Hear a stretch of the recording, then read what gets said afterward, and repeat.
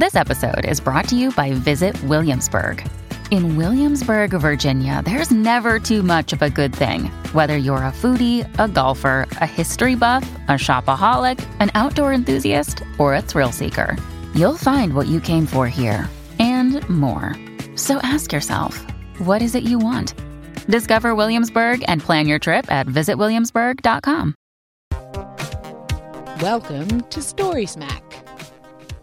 Hello, my name is A. Kovacs, and I'm a founding partner at Empty Set Entertainment. And I am Scott Sigler, New York Times bestselling novelist, and I have one job to do on this show. It's stupid, but I'm going to do it. And this is episode 5 of Story Smack. It is a podcast about stories and storytellers in the world of pop culture. In this episode, we're talking about the geeky, super fun commentary on nerd culture, the classic Galaxy Quest. The movie that simultaneously celebrates and makes fun of geekdom, nerds, nerd culture, actors, and the concept of red shirts. Oh, do I love this movie. But before we talk about it, I want to let anybody listening know what we have coming up. Great. So we have a handful of things already scheduled on future Story Smack episodes. They are Friday the 13th, the original, we will review and post on Friday the 13th. Yes. Which is next week. Mm-hmm. On Friday, January 20th, we're going to cover some box office lessons learned from 2016. What hit, what did not, which was a success, which was a failure, which was a giant budget, made a lot of money, but might not have been a win because it was all that sort of stuff we'll talk about. Okay.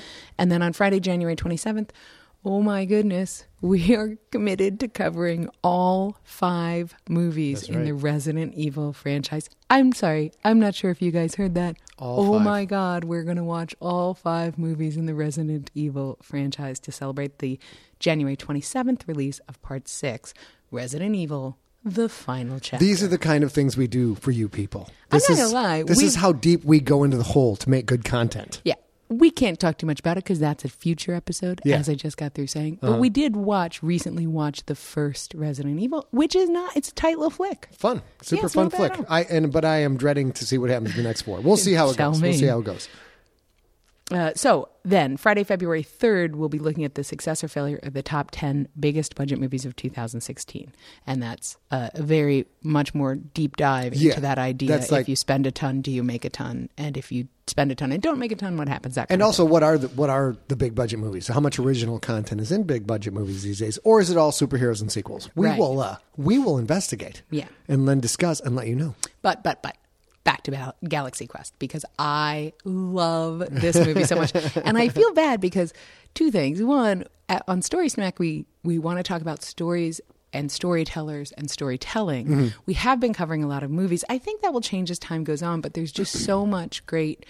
We in the office have so many great conversations about cinema because you are very influenced. A lot of your dramatic writing is influenced by cinema. Correct. And film and whatever. And I am such a big movie buff and have been such a big movie buff, and the granularity of the actors or the directors or the whatever, that we have these conversations. So we'll wear this out a little bit and we'll get some other stories. We have this one really cool story about a storyteller that we hope to tell you pretty soon, which is kind of fun, that we know and love. So, but anyway, there are very few people your age and my age, Scott Sigler, who don't know this film. They haven't seen it. They haven't heard of it. But I'm sure there are those who are not super deep into nerd culture or con culture or whatever. Sure. So can you give us a synopsis? I can. And I our drink today is having a glass of wine. I'm having a hot toddy. It's a very rainy day here in San Diego. And it's very cold for San Diego. It's very cold. For San Diego, it's very cold. Oh, yeah. I know all you Michiganders and Minnesotans. Minnesotans are laughing at us. And Noisy and Tim and Liz and Christian are all in New England, and they're probably scoffing at the moment. Scoffing at the fact that we are wearing hats in the office. Yeah. So here's the synopsis from Galaxy Quest. Galaxy Quest is a 1999 American comedy science fiction film directed by Dean Parisot and written by David Howard and Robert Gordon. Mark Johnson and Charles Neuwirth produced the film for DreamWorks Pictures. Parodying television series such as Star Trek and its fandom, the film stars Tim Allen, Sigourney Weaver, Alan Rickman, Tony Shalhoub, Sam Rockwell, and Daryl Mitchell as the cast of a defunct television series called Galaxy Quest, in which the crew of a spaceship embarked on an intergalactic adventure. Enrico Colantoni stars as a leader of an alien race who asked the actors for help, believing the show's adventures were real. The film's supporting cast features Robin Sachs as the warlord Saris and Patrick Breen as another alien. Justin Long makes his feature film debut as an obsessed fan of the television show. Dum, dum, dum. So the concept, the storytelling concept right out of the gate is absolutely friggin' brilliant. It's one of those. I saw a documentary a long time ago on the advent of merchandising and transportation of food and food products in America. I can't remember where I saw it, but they talked about the guy who invented the cardboard box, like shipping stuff in a box. Until then, stuff had been like, you see the old-timey candy jars where they, it's a big glass jar of candy. They would ship that, and sometimes they would ship back, sometimes they get rid of them. And this guy came up with the idea, we're going to ship lemon drops in a cardboard box. And it was an idea that nobody else had ever had before and completely revolutionized everything that had to do with shipping non-perishable goods. This is, to me, one of those ideas. Like, okay, we're beaming all these, and I like shows like Star Trek. No, it's a parody of Star Trek. Yes. We're beaming all these shows out into space. What happens if an alien race sees these, doesn't understand that they are acting? They don't understand the concept of acting, and then they sort of embrace these as a Bible of sorts upon which to found a new religion, but they have the technology to make the ship real and then use the ship to come back and get the crew of the ship, which will go solve some future problem for them. It's a brilliant concept. It is. And it's interesting because it's one of those things that happen every once in a while where it is a brilliant and yet enormously flawed concept.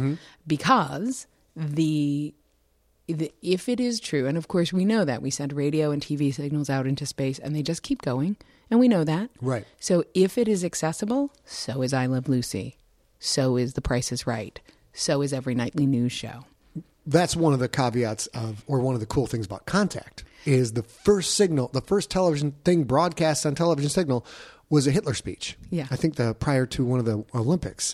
So when the aliens show up, they have no idea what it is, but they're like, hey, we got your message. Here's Hitler. Yay! Yeah, exactly right? So that's enormously flawed that it's going to be this specific show. Sure. And that they're not going to be able to get any more context by the things that are already out in the universe. But who cares?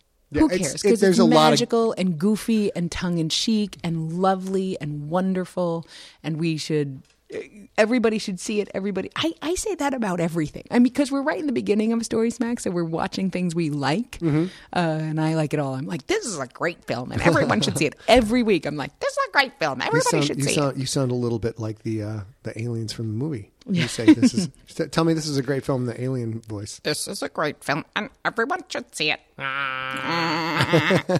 So anyway, we obviously watched this week. I am super, super grateful to those of you who are listening to Story Smack and let us know you are watching with us. It's much more fun. It's much more fun. In fact, Sherry Hare posted a screenshot about something, and spoiler alert. We should spoil. Oh, right. Let's do that right now. Boom. Spoiler alert about this movie and probably movies that these other actors have starred in a little bit. Whatever. Sure. You should know every time you listen. We're going to ruin every single thing about Galaxy Quest that we haven't already ruined. Story alert. Yeah, exactly. Spoiler alert. Spoiler alert. Okay, go ahead. But anyway, she posted a specific screenshot with something she found ludicrous. And I laughed and laughed and laughed because I'd never quite seen that. And it was all she could focus on, which is one of the weapons she didn't think was quite deadly looking.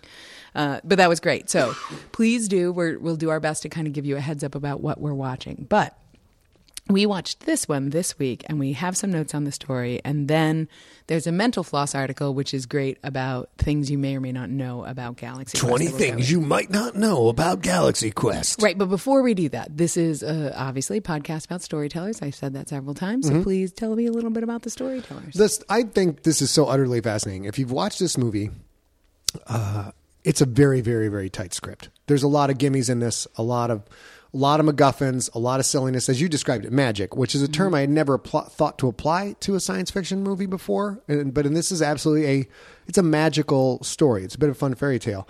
The script is so well done. These are people who are steeped in both Star Trek and the nerd culture. They've been to cons. They've talked to actors. It's directed by Dean Parasot, who has directed Fun with Dick and Jane. Great. A whole bunch of TV, like tons of TV. Red 2. And he is also attached to an upcoming untitled Bill and Ted project. Excellent. Yeah. That's awesome. I'm excited. I hope it happens. I hope it happens. Me too. The script was written by David Howard and Robert Gordon with a story by David Howard. Now, here's where it gets interesting to me. While Gordon has written other movies, he wrote Men in Black 2, Addicted to Love, Lemony Snicket's A Series of Unfortunate Events, Galaxy Quest is David Howard's only script writing credit. Interesting. I couldn't find anything else related to this. I did check to see if he died. Doesn't appear he's died. Why didn't he have more? Did he just have this amazing idea? Then he and the other guy, did Gordon then hammer it out into an actual working script? It's like they're drinking. It's like, you're a screenwriter? I got an idea for a movie. I mean, it could be. He was like, yeah, I'm breaking into Hollywood. And everybody's like, awesome, coming in. And he's like, this is not what I signed up for. It was supposed to be. That's very possible. Especially because I know you played in bands in college, and I've lived with musicians my whole life. Yeah. So that's one of the things, not even in college, after college you were in bands. Mm-hmm. That's one of the things I'll never understand. And me coming from a very highly, like you said earlier this afternoon, I'm not a girl who likes gray area. Mm-hmm. Musicians, I don't understand why you can't show up on time. I just don't get it. I get why you might not go on stage on time, but I don't understand why a drummer can't set up or can't get there to set up 45 minutes before a gig. I just can't. Okay. So I think sometimes you sort of show up and you're like, yeah, I am not down for this. I'm not down for this. I did that and I went to an acting conservatory after I was finished with my college. Okay. I went to the American Academy of Dramatic Art and I was like, okay, one, if you really want to be an actor, you can't get this high all the time. Like you can't. You're not learning your lines. You're not going to fencing class. And they were like, okay, whatever, narc. Bogus. Like they didn't buy in. But we were all 25 or whatever. Sure. But it wasn't for me. I was like, yeah, I can't do this. I can't live like this. That had never even crossed my mind that he did one movie and he's like, you know what? You can all suck a bag of dicks. I'm not doing this. I'm happy to get my check and I'm happy the movie's up. I'm going back to Iowa and I'm going to raise my cows, It's unlikely that that's the case, but especially in our experience, getting into Hollywood, some people do by accident, but you don't really do by accident all that often. No. So it could be something where he was like, yeah I'm not. He may have stumbled into it, seen this is not at all what I thought it was, and then vacated the premises. Exactly. Yeah. So let's talk about the movie itself. Okay. So normally, just so that you guys know how we do this, in case you guys are watching along or watching with us ahead of time so that we talk about it, we have different methods, but we essentially kind of write down. Scott's very centric on what happens at what specific time in the movie because he's bound to writing scripts. So you have to have the initial action, the initial movement, all that stuff. I just write down funny things. I text them to myself. I think you actually keep a spreadsheet in Evernote or something like that. Yeah, I do. So we're going to start. We're just going to talk about a few of the highlights. Well, right off the gate, the opening movie, the aspect ratio. And there's actually a little tidbit in here about that in Mental Floss's article too, I believe. They start out with a square box aspect ratio. I believe it's equal. Old school, 70s, 80s TV. If you watch those things on your big old widescreen TV now that's set up for cinema viewing, much of the left and right is cut off or it's stretched out. So this is such a clever little fun thing the director did, or whoever's idea it was, to be like, you're going to see this as if it was an actual late 70s, early 80s TV show. So when you're watching the opening bit, it's on that square screen and then it bursts into normal panoramic view. I thought that was really, really smart. It kind of set the tone for people who've lived through square screens. You whippersnappers wouldn't know. Absolutely. And, it's an interesting thing because one of the great things about Galaxy Quest, it is part satire, it's part behind the scenes, it's obviously all fiction. But you get to see what I imagine really truly happens in some of these actors' lives. Oh, sure. At this point, Tim Allen has been on TV and a gigantic star with Home Improvement. He is as big as it gets on TV, but he's a TV actor.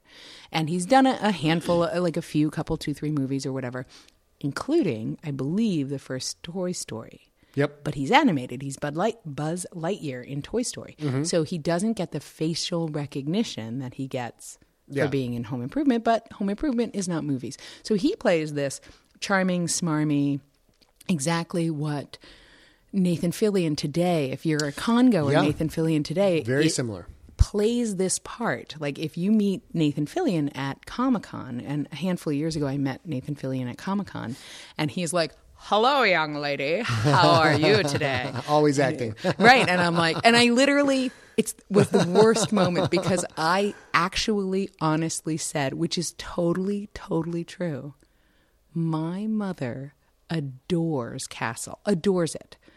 That's not a thing you want to say to somebody who's essentially your age. My mama loves you. But I couldn't help it because she was so I knew she'd be so I'm excited. from the Midwest and I beg to differ. I loved it. Oh, I mean, your mom you loves want my to stuff? say, Thank you. You want to, yeah, but of course he always says thank you, right? But you want to say something like, "Oh my God, I love Firefly so much. I also loved you in XYZ. Okay. And my mother's such a big Castle fan. Will you take a photo with me? She'll absolutely die."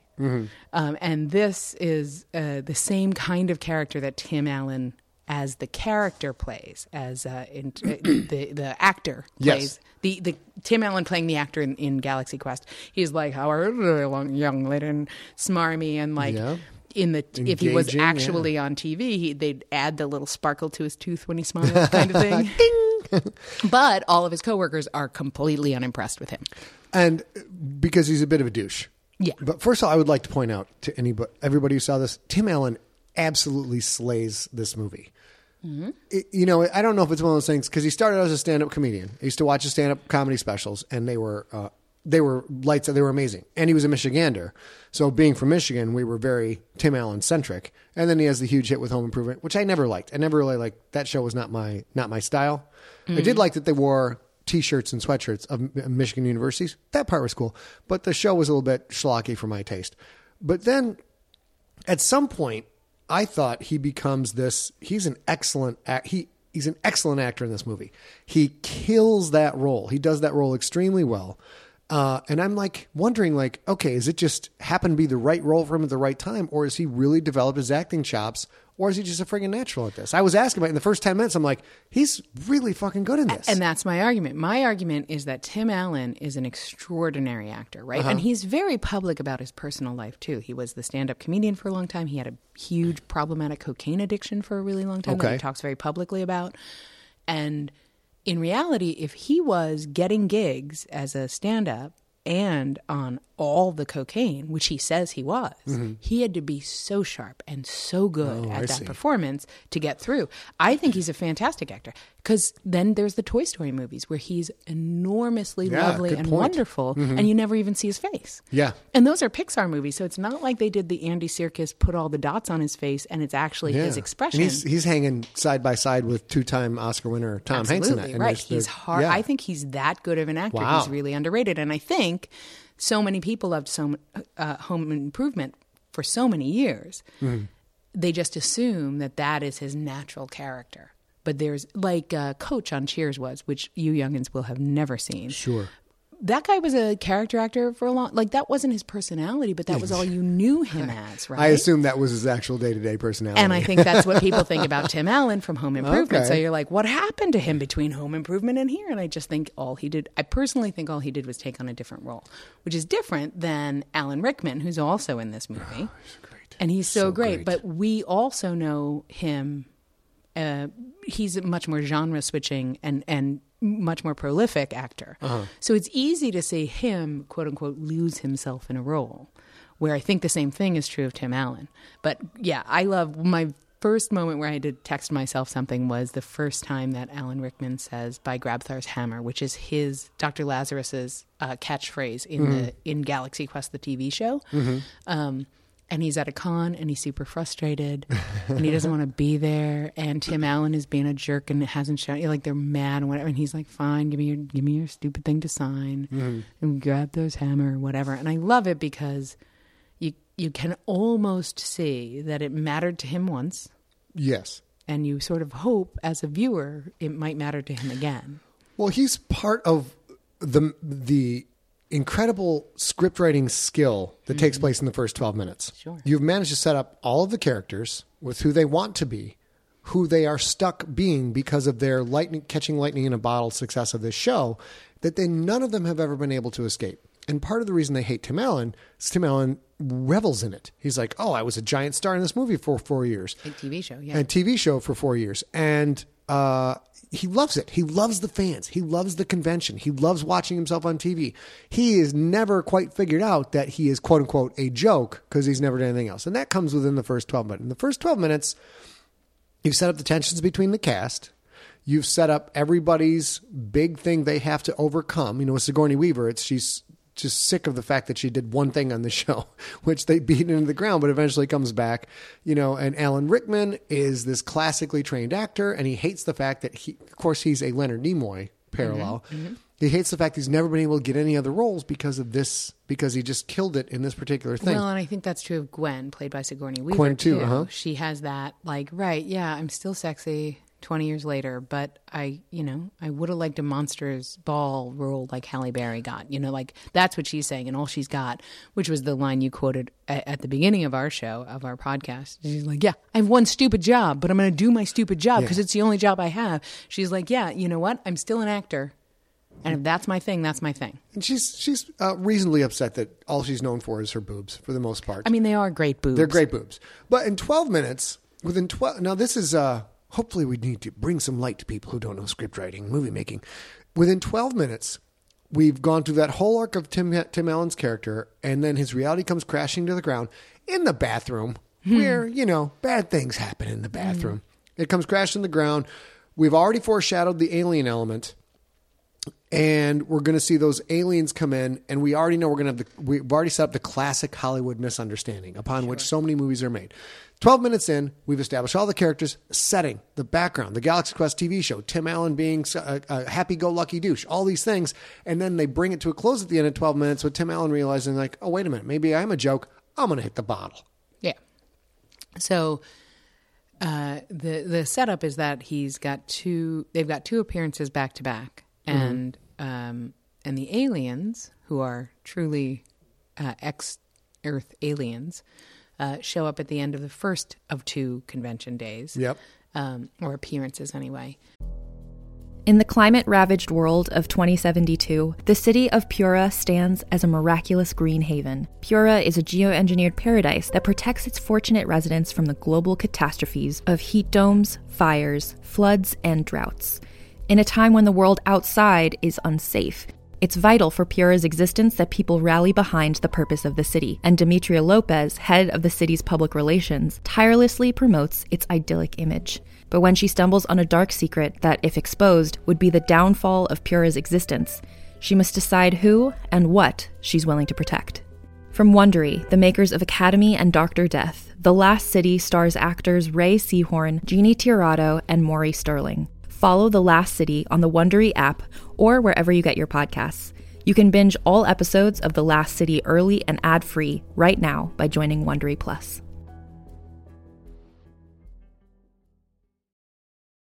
Another day is here, and you're ready for it. What to wear? Check. Breakfast, lunch, and dinner? Check. Planning for what's next and how to save for it? That's where Bank of America can help. For your financial to-dos, Bank of America has experts ready to help get you closer to your goals. Get started at one of our local financial centers or 24/7 in our mobile banking app. Find a location near you at bankofamerica.com/talktous. What would you like the power to do? Mobile banking requires downloading the app and is only available for select devices. Message and data rates may apply. Bank of America N.A., member FDIC. And, of course, they look exactly like convention goers. It's awesome. Which is the meta of this script is there's so many people dressed up like the Galaxy Quest people, and these guys are dressed like themselves, but they're socially awkward. They make funny noises. Because they're aliens. Because they're aliens. They make funny noises they because walk they're a little aliens. Weird, and that's the deftness of this movie is they show, like you said, they fit in perfectly and nobody would give them a second glance. And A and I have been to, I'm going to guess at this point, 30 cons together, somewhere in that ballpark. And we would not bat an eyelash at these people. Well, and the script is so subtle that later, a little later, not right then, you meet them in exactly that moment. Mm-hmm. But you find out later they are trying to appear as normal Earthlings. That isn't their actual state. That's sort of to make people less afraid of them. Yeah. And so it's fascinating because, if I could quote unquote fit in, even if I could morph from the body I have and face and mind and whatever that I have at this moment, I wouldn't pick me. I wouldn't pick me. Yeah. I'd pick somebody cooler. I'd pick somebody sassy, like something, but they picked the nerds. There's no one cooler to them than the humans. Of course. And they're cosplaying as humans, which is fantastic because all the humans cosplay as something else. And then I jump ahead to 19 minutes and 50 seconds. Is that when we meet Sam Rockwell for the first time? No, but Sam Rockwell, if you want to talk about Sam Rockwell, talk about him now. Because in 19 minutes, 50 seconds, something very, very important happens. So Sam Rockwell plays essentially the red shirt. He's the shipmate who has no name. And literally he's like, hi guys, I was Guy in episode 6. Yeah, like that kind of thing. And I mean, do you mind if I said I brought my own 8x10s? And he totally did because he's a bit part actor and he really wants to do the same thing that Gwen and Dr. Lazarus, that they are so tired of. That's all he wants. That's a good point. All he wants is to do what they're exhausted with. And one thing that's enormously fun about Sam Rockwell's character is, so they're like, whatever. I mean, they're already mad at Tim Allen, and Tim Allen is so involved with himself, he doesn't quite notice. They're like, whatever.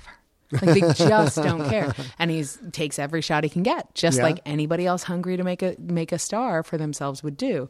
But he ends up being not only the red shirt, which is meta, even though he's in a gray shirt, but he's the red shirt. He's also us. He's also, okay, just being on this stage at a con is crazy, people. This is crazy. And then they go to outer space and he loses his mind. Two elements to this. Two elements that what we all want. Number one, yes, Sam Rockwell, who's great in this. And he wants to be one of this crew and be recognized and be famous and fun. And then he actually gets his dream come true and finds himself in space and absolutely hates it. Yeah. But then there is the nerd, all of us who are the not the actor side, but the nerd side. And there's a part of us every time we watch one of these shows, every time you guys read one of my books, there's a part of you that desperately wishes this shit was real. Desperately wishes, like, God, it would be. I love my life and everything's great, but this is so awesome. If I could do this, it'd be great. Exactly. And for me, since I'm the non-creative of our partnership, I'll say this. There's a part of me that wants it to be real, but there's a part of me that also wants to be able to do what you do.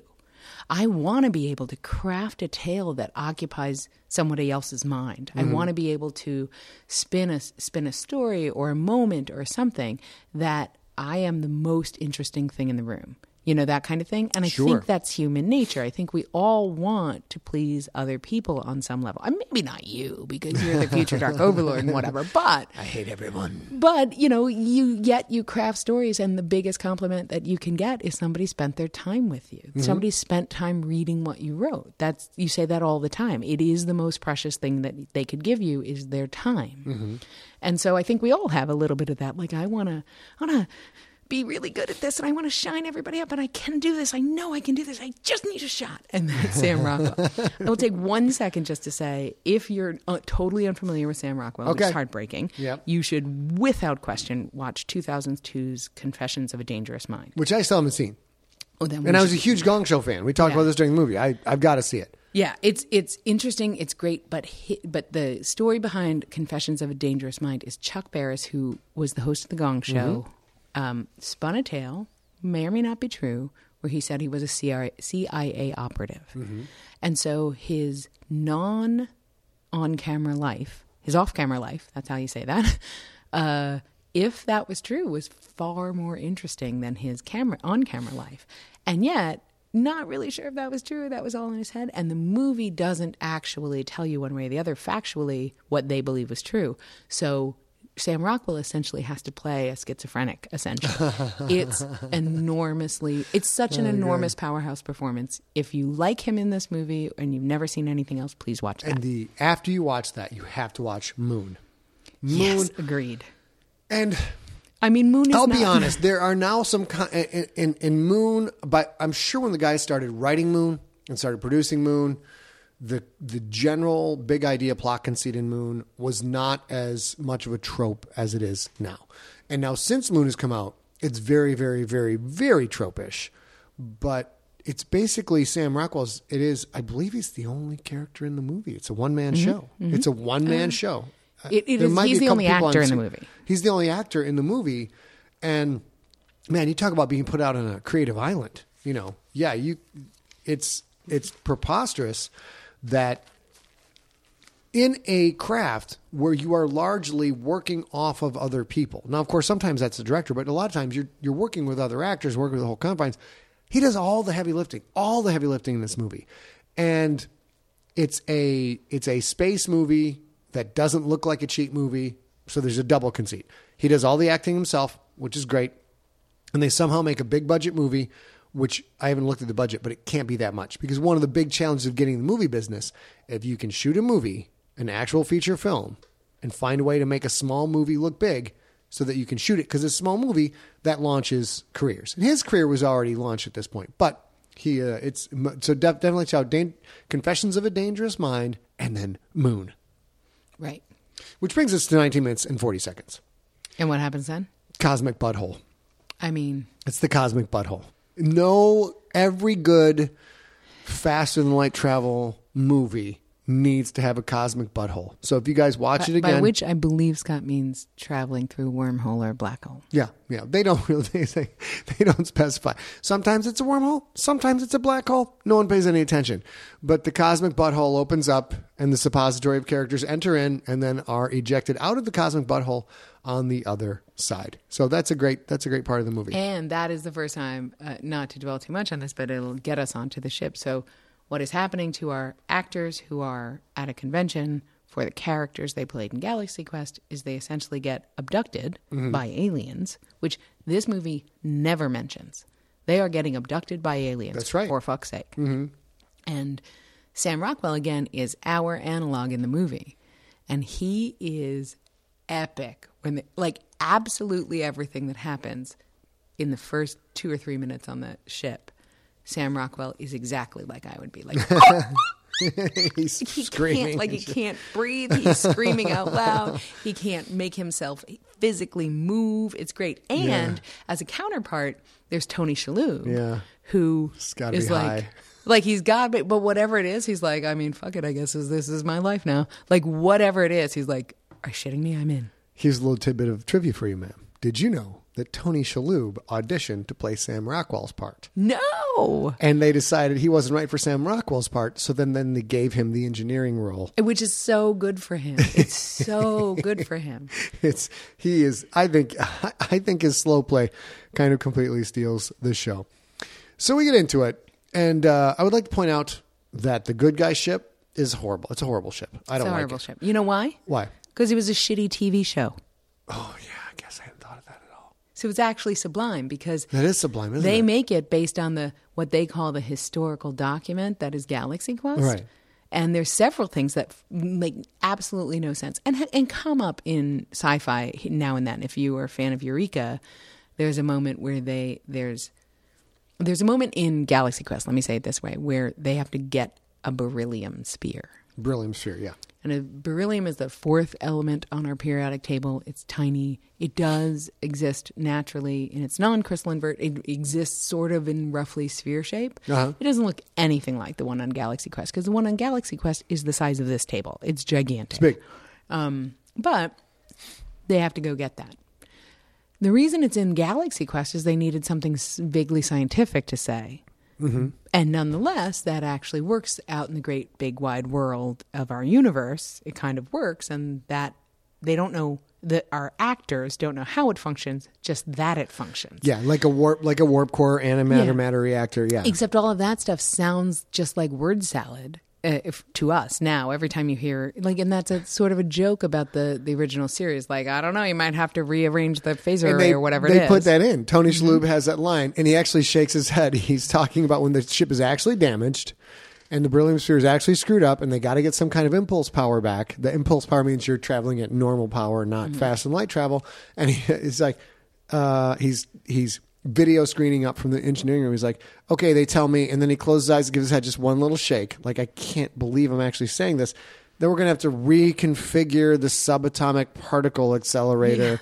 So which is part of the guys who wrote this watched every goddamn Star Trek. And rightfully every so. single yeah, one. Rightfully so. So there's in the TV show Eureka, there's a moment like that too, where something that doesn't really make literal sense, which is what the whole show Eureka is about, kind of just works because it works. Sure. But in this, it's a little bit twisted in that, to help them save themselves, they have to go find this beryllium sphere, whatever. Yeah. So they do. And every time the aliens, of course, these are their heroes. They're absolute heroes. And they are ludicrously nerdy. And that, I mean, it happened to me when I met Nathan Fillion, but it happens all the time every once in a while to you. It's so much so, which is a little behind the curtain, but every once in a while, somebody's so excited they can't get to the point of what they want to say to you. Yeah. And you and I kind of have a shorthand where you sort of, give me a little bit of high sign and I will help them say like, oh my God, but what's your favorite character or whatever. And I'll help them get past the, yes, oh my God part. In Galaxy Quest, the aliens are so crazy nerdy. It's awesome. At one point they're like, your courage and teamwork through adversity has saved us. And you're like, wait, what? You made a spaceship and came to Earth, and they're like, I know that. Yes. It's so good. And which gets us to one of the giant friggin' plot holes in this thing. Wait, but right around that time, I also have to say, I wrote myself a note because they realize at that moment, the actors, Tim Allen and Alan Rickman and Sigourney Weaver realize these people think that they're really the crew of this spaceship. Yeah. And they can't even believe it. So they're like, I mean, obviously, going back to my original, there's so much media out there for people to see. Mm-hmm. They have seen some of it because Tim Allen says something like, I mean, you don't even, obviously Gilligan's Island. And all of the aliens are like, and they bend their heads down. Those poor people. Yeah, and kind of mourn for Gilligan's Island's shipwrecked people. It's great. I did say that the good guy ship sucks, but now you've completely spun my head around on that one. That's really good. Because the bad guy ship is fucking awesome. I'm a huge spaceship fan. I love spaceships in movies and TV shows. That spaceship is badass. The alien spaceship, I got to get a model of that. I got to put that up somewhere. But not the weapons. Sherry makes a good point. The weapons are goofball. She said they look like hoagies. They look like somebody wrapped a hoagie around the barrel of a gun. And she's totally right because you can even see the trussing string that they use to tie. It's totally a hoagie. Sure, I will say, as far as guns go, those look delicious. They do look delicious. They look delicious. So the bad guy ship is great. And then at 39 minutes, this is where you're just like, all I want to do is buy these screenwriters a beer. All I want to do is buy them I'll buy all their beers for a whole night. Because then you get, the first battle happens and there's the fake screen shaking. Although we're now meta, which means we're into actual reality for the characters. The characters realize their fiction has become reality and they know it's reality. And there's a space battle. There's all the Star Trek, the fake tumbling, random circuit boards exploding, substandard electrical work. Only Gwen's uniform gets damaged in a sexy way. Yeah, everybody's falling all over the place. Her uniform magically gets unzipped. Although to be fair, Dr. Balthazar's or Alan Rickman's wig kind of. I paid closer attention to that this time. The prosthetic on his head starts to fall. It starts to come up, and then later in the movie, it starts to reseal and there's actual wounds on the prosthetic. Yeah. And I'm like, what are they trying to say here with this subtext with the character? Or am I just reading shit into things? I think you might have been reading things. So I think what happens is he is an actor, right? And this is far deeper than Galaxy Quest needs to be. Mm-hmm. But I kind of think, obviously, his costume gets damaged in real trauma, in real battle or whatever. Right. But these people respect the character that he created, and that's important. So he starts to come into his own as the character. So he fixes it, is what I think. That's what I was wondering. Yeah, he fixes it off screen. I think the actor that Alan Rickman is playing is like, wait, but this is part of their reality, and I don't have any reason to disabuse them of this reality. So I'm going to just fix this, and I'll be So many little subtle touches and delights in And this. I think that's the reason, because the first time we meet him, he is sitting in front of a makeup mirror, messing around with a makeup sponge. It and makes you whatever. wonder if something's cut. That's a good point. No, I actually think what happens is that's the director or the screenwriter or the DP or whoever showing us, they obviously show up and do all their own makeup. Okay. So that an hour later, 2 hours later, when they're in space, there's obviously no makeup person in space, but you learn that Alan Rickman does his own makeup. That's like the first thing you meta. learn. That's deep, It's a dog. great show. That's It's a great deep, dog. movie. So I have a point to make about the end of this movie. But if Okay. you have any other points to make about everything between Space Butthole, Awesome Alien Spaceship, and the end of the movie, you should make them now. I think I've won. I'm not really sure what the end of the movie means to you, but I'll say this. Okay. One of the things that happens at the convention is this group of kids waits in line, including a very young Justin Long, who was the Apple, the Mac in the John Hodgman Mac Right. commercials, and has done a handful of things since. Justin Long is kind of the leader of this group. His name is Brendan, and they are huge Galaxy Quest nerds. They know everything about everything, and they come up, they wait in line to get autographs, they pay for autographs so that they can they can ask a very specific question Right. about phaser arrays or something. And by that time, Tim Allen has realized that his castmates are kind of disillusioned with him, and he doesn't quite and so they're all crabby. Except for Sam Rockwell, who's thrilled to be there. And they're like, yeah, whatever, kid. And then they run into them later when the aliens are scooting them to the limo. They run into them again, and they physically run into them. And, of course, the classic movie switch, the transponders or whatever gets switched. So they get to reach out later in the movie to Brendan from space and say, hi, it's Commander Tag or whatever. It's me. Can you help me? And, of course, they know more about Galaxy Quest than the actors do. Sure. And they can do all that work, They've got and they can computer figure it maps out. and models and logbooks and all kinds of things. And he's still like a teenager in his mom's house. So his mom is like, put away your laundry, take out the trash. He's like, okay, Mom, I'm trying to save the world. She's like, fine, take it after you take out the trash. He's like, 5 minutes, please, Mom. And he's so mad because he's trying to save the world. And then there's actually a scene where Tim Allen's character is like, Brandon, we're screaming We need into that the information. Talk to me. screaming into the transponder, and you see Brendan taking out the trash. It's awesome. So stinking. I don't know what's happened with his career, but man, Justin Long is wonderful in that role. Absolutely and wonderful. forgot. We were watching. You identified Rainn Wilson as one of the early on as one Funny of the sub story aliens. before you get to the end of the movie. I'm looking at him like, is that Rainn Wilson? And I said, is that the guy from The Office? And then you mentioned the other guy from The Office. I'm no, not that guy. The other guy, Rainn Wilson. I'm like, is that Rainn Wilson? And you're like, and I think we paused it. And you said, dude, if that's Rainn Wilson, you're very good at this game. I'm like, normally I'm horrible at this game. You're normally horrible. So at this then game. we go to the Googles and we look up Rainn Wilson Galaxy Quest, and the first thing that pops up is an image that is exactly the image we paused it on the screen. And I don't think he's in the rest of the movie, but he's all bright-eyed he's and one of the bushy-tailed. landing party there, so he's Brian just at the Bushdale. convention. So, man, at the end of this movie, I know we've gone meta. I'm going to go meta cubed. No. What is squared? What is 4? Quadded? Cubed, Cubed is 3. quadded. I know some of our listening base will know what the fuck this is. Meta. Get to the end of the movie. They have again borrowed not just from Star Trek, the TV show. Now they've shown they borrowed from Star Trek, the movies, the first 4 movies. It's true. They've ejected the saucer, the equivalent of ejecting the saucer. And they have flown that down to the Los Angeles Convention Center. And they have crashed in the parking lot as Justin Long waves them in. We have been to a lot of conventions, you and I. How many people do you think would have died by this giant ship crashing into the actual convention center? I mean, to be fair, like Balticon, you could probably land a spaceship in the parking lot / crash it into a wall. This Not is that more- many people would die. You but think it was- so? I mean, I think a lot of people, but it sort of It's bigger depends than on the Balticon, space. though. It's bigger than way Balticon. Yeah, it's Yeah. kamikaze sized, or Kamikaze. or WonderCon sized, and that would be a lot of people. It's a Although- confusion. It's a confusion-sized con, Yeah. perhaps. Anyways, although what? So yeah, they do. They crash and through the building, and then they come out all disoriented because they're escaping the crashed spaceship.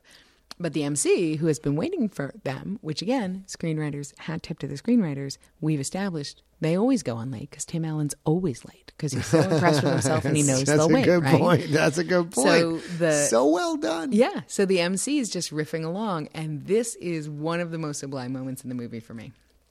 Whatever, Gwen comes out first, and they're like, and I don't know the character's name for her, but they're like, Gwen Pearson, which is actually Bug Girl, but whatever, Gwen Pearson as whoever, and the crowd goes wild, and then like Tim Allen comes out, and then the Wesley Crusher analog comes out, and all that, and then Sam Rockwell comes out, and they're like, and another shipmate.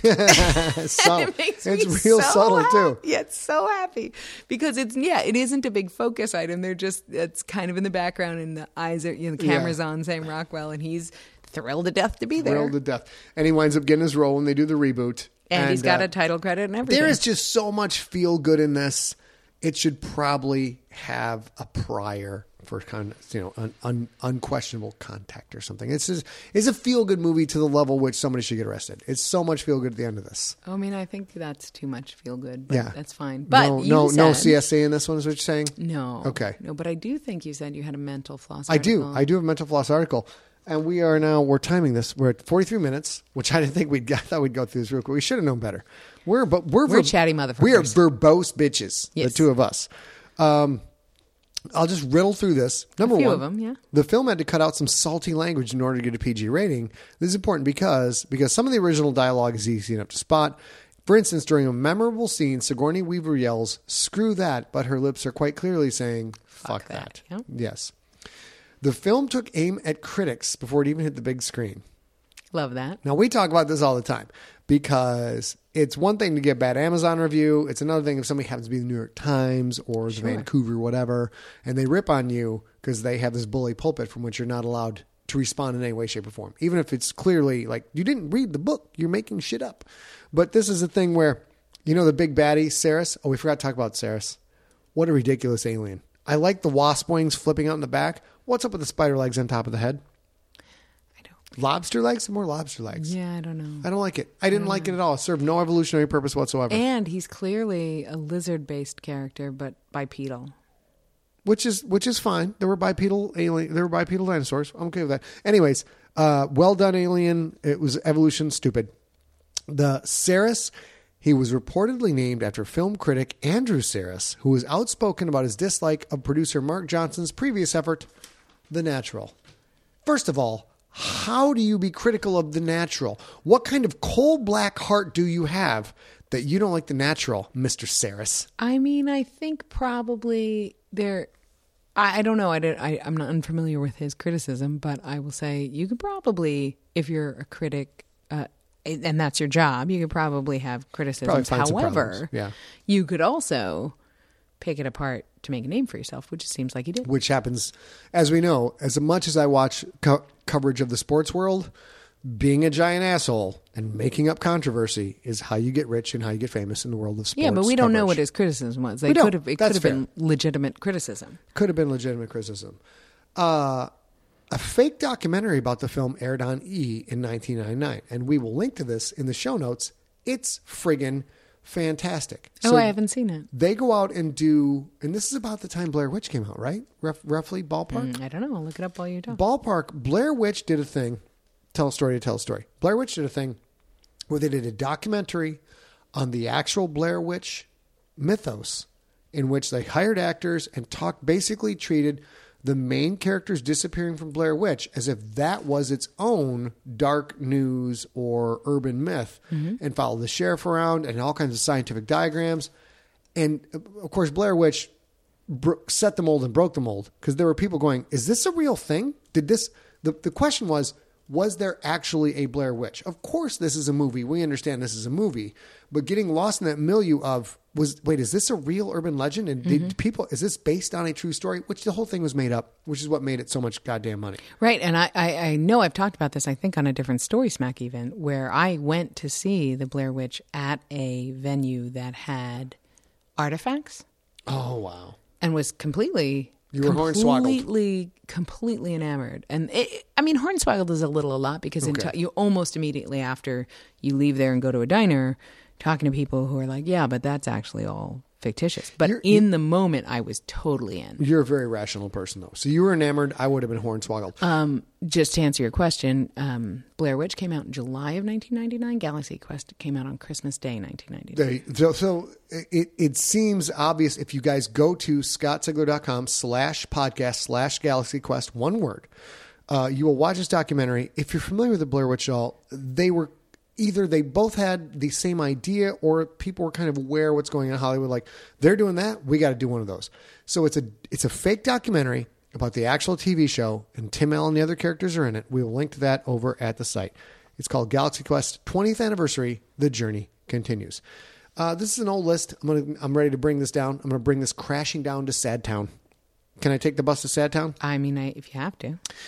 Number 5, there might still be a sequel, but there won't be a sequel now because this article came out before Mr. Alan Rickman passed away. And I have read further, and there will absolutely be no Galaxy Quest sequel. Because they won't do it without They him. wont do it without Alan I mean, Rickman. that's bittersweet. That's good. It's sad, but it's good. That's how. I mean, I think it would be hard for me for them to sort of do like a 30-second. It would have been great. Well, it's more faith. It's actually more faith in humanity. I'm not saying that Galaxy Quest 2 would make like $100 million profit. It would absolutely make money. And the people involved are like, you know what? It's just, I don't want to do it without him. It's not worth this payday. So I think that's actually pretty cool. Mm-hmm. It is listed, Galaxy Quest is listed as the 7th greatest Star Trek movie ever made. I love it.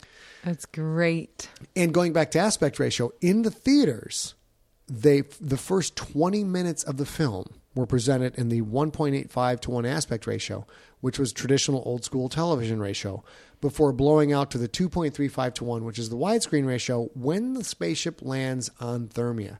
So they keep it tight. In the theaters, they kept it tight until it lands on Thermia, and then it blows wide open, almost to catch you in the milieu of, okay, now the characters fully accept that this is real life, and then they give you what we're used to in real life. It must have been amazing to see it in theater. I didn't see it in theater. The film was the first to ever use its own website. That's nice. Kind of huge. Interesting. The internet is pervasive and everything now to think this is the first movie. And it wasn't just a website for the movie. It was a fake website dedicated to the TV show by superfan Travis Lackey. I love it. It was completely made up. Of course. They made up. So like that's... and that comes out. So Jay and Silent Bob do that as well. Okay. And it's a subplot. I wouldn't say it's a huge plot point, but it's a subplot where they're looking at their own... they're self-referencing on the internet, which is good. Yeah, but that's way later. I have to admit, is that Jay and Silent Bob Strikes Back? Yeah. As a creator who has to deal with online reviews from people who clearly have some other issues going on, when they show up at the end of the movie to beat the shit out of the online reviewers, it's probably my single favorite scene in the history of movies. Because God, I would love to do that so bad.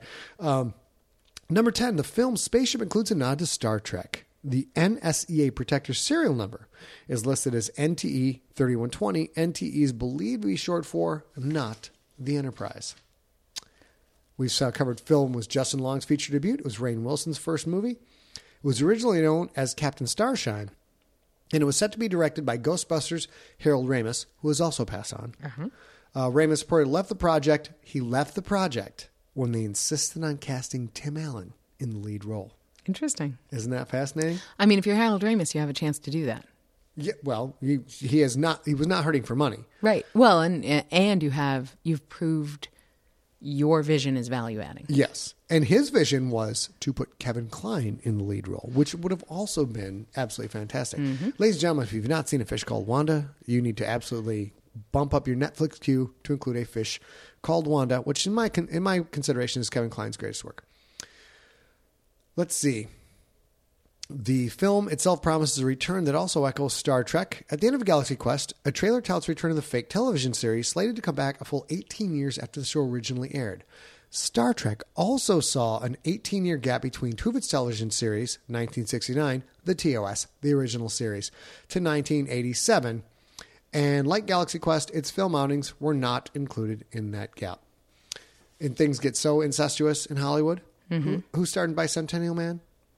Robin Williams. Robin Williams, yeah. Tim Allen almost starred in Bicentennial Man instead. Yeah. Some of Robin Williams' coolest work. Justin Long almost lost his role to some other well-known actors, Kieran Culkin, Eddie Kane Thomas, and Tom Everett Scott. And we can thank, last one is, you can thank Steven Spielberg for the romantic subplot. When the director visited the set, he suggested that Missy Pyle's alien role be expanded, which is why a subplot involving a romance between her and Tony Shalhoub was added in. So at that time, Spielberg was the king of the entire fucking universe. I mean, he might still be. He might still He's be. Steven Spielberg. But he was the king of the fucking... This is way before Crystal Skull. King of the universe. He said, I think maybe you should have a romantic subplot. They're like, make it happen. And Sigourney Weaver kept her wig when the shooting was over. All right. That is my list.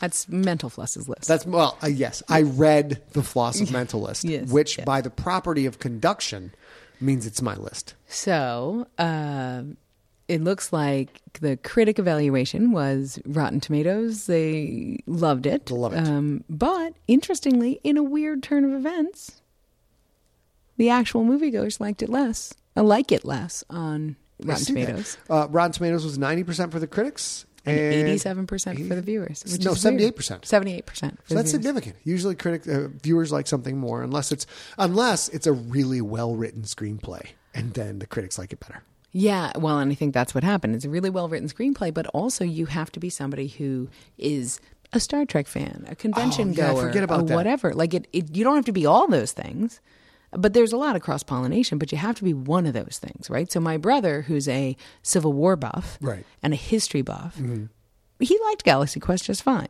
But I'm not so sure he loved it and stops every time he sees it on TV. He didn't catch all the in-jokes, and he's never been to a con. So, yeah, I can Right. So see it's your sort of a point. smiley, fun, So lighthearted movie. If you're a con-goer, it's 100, period. It's flat out 100. If you're Right. not a con-goer, it's a decent 72, you know. Or 78, it looks like. Looks maybe. like 78. Yeah. Well, we got 72 to You're bring right, it down. you're right. That's You're math, man. And writers know For the math. first time in our entire 9 years of working together, I have outmathed you. It's It'll momentarily out math. probably be the last time, but it's At least the for one another time 9 years, yeah. I am the math king of Kentucky. I mean, well, we're not in Kentucky, and there's no kingdom. But that is our show for this week, ladies and gentlemen. If you have questions for Scott or for me, or you have a topic you would like us to discuss on a future episode of Story Smack, please email us at info@emptyset.com. That is info@emptyset.com. You can find us both online. Scott is at Scott Sigler on Twitter and Instagram, and his Facebook page is facebook.com/Scott Sigler. I am A Real Girl on Twitter and a.real.girl on Instagram. You can find us and our show online at scottsigler.com/storysmack, and we would love to see your comments there. I will add a little note. Several people have started asking if we're going to have our own Story Smack webpage or how to find Story Smack specifically, and I think that's coming. It's coming in the future. But Mr. Sigler has you have to do 4 or 5 episodes, get in the groove before you start advertising. find your voice. So we're following Mr. Sigler's advice and doing exactly that. But we will let you know right here when that's not the case. So You can find ScottSigler.com and Scott Sigler audiobooks or on iTunes at Scott Sigler Audiobooks. Subscribe there. You'll get every Story Smack, but you'll also get a free audiobook episode every Sunday and a big hit of Story Smack every Friday. come back next week, the next episode, and we will talk smack about Jerry Jackson. Kill. Friday the 13th. Good night, Scott Sigler. Good night.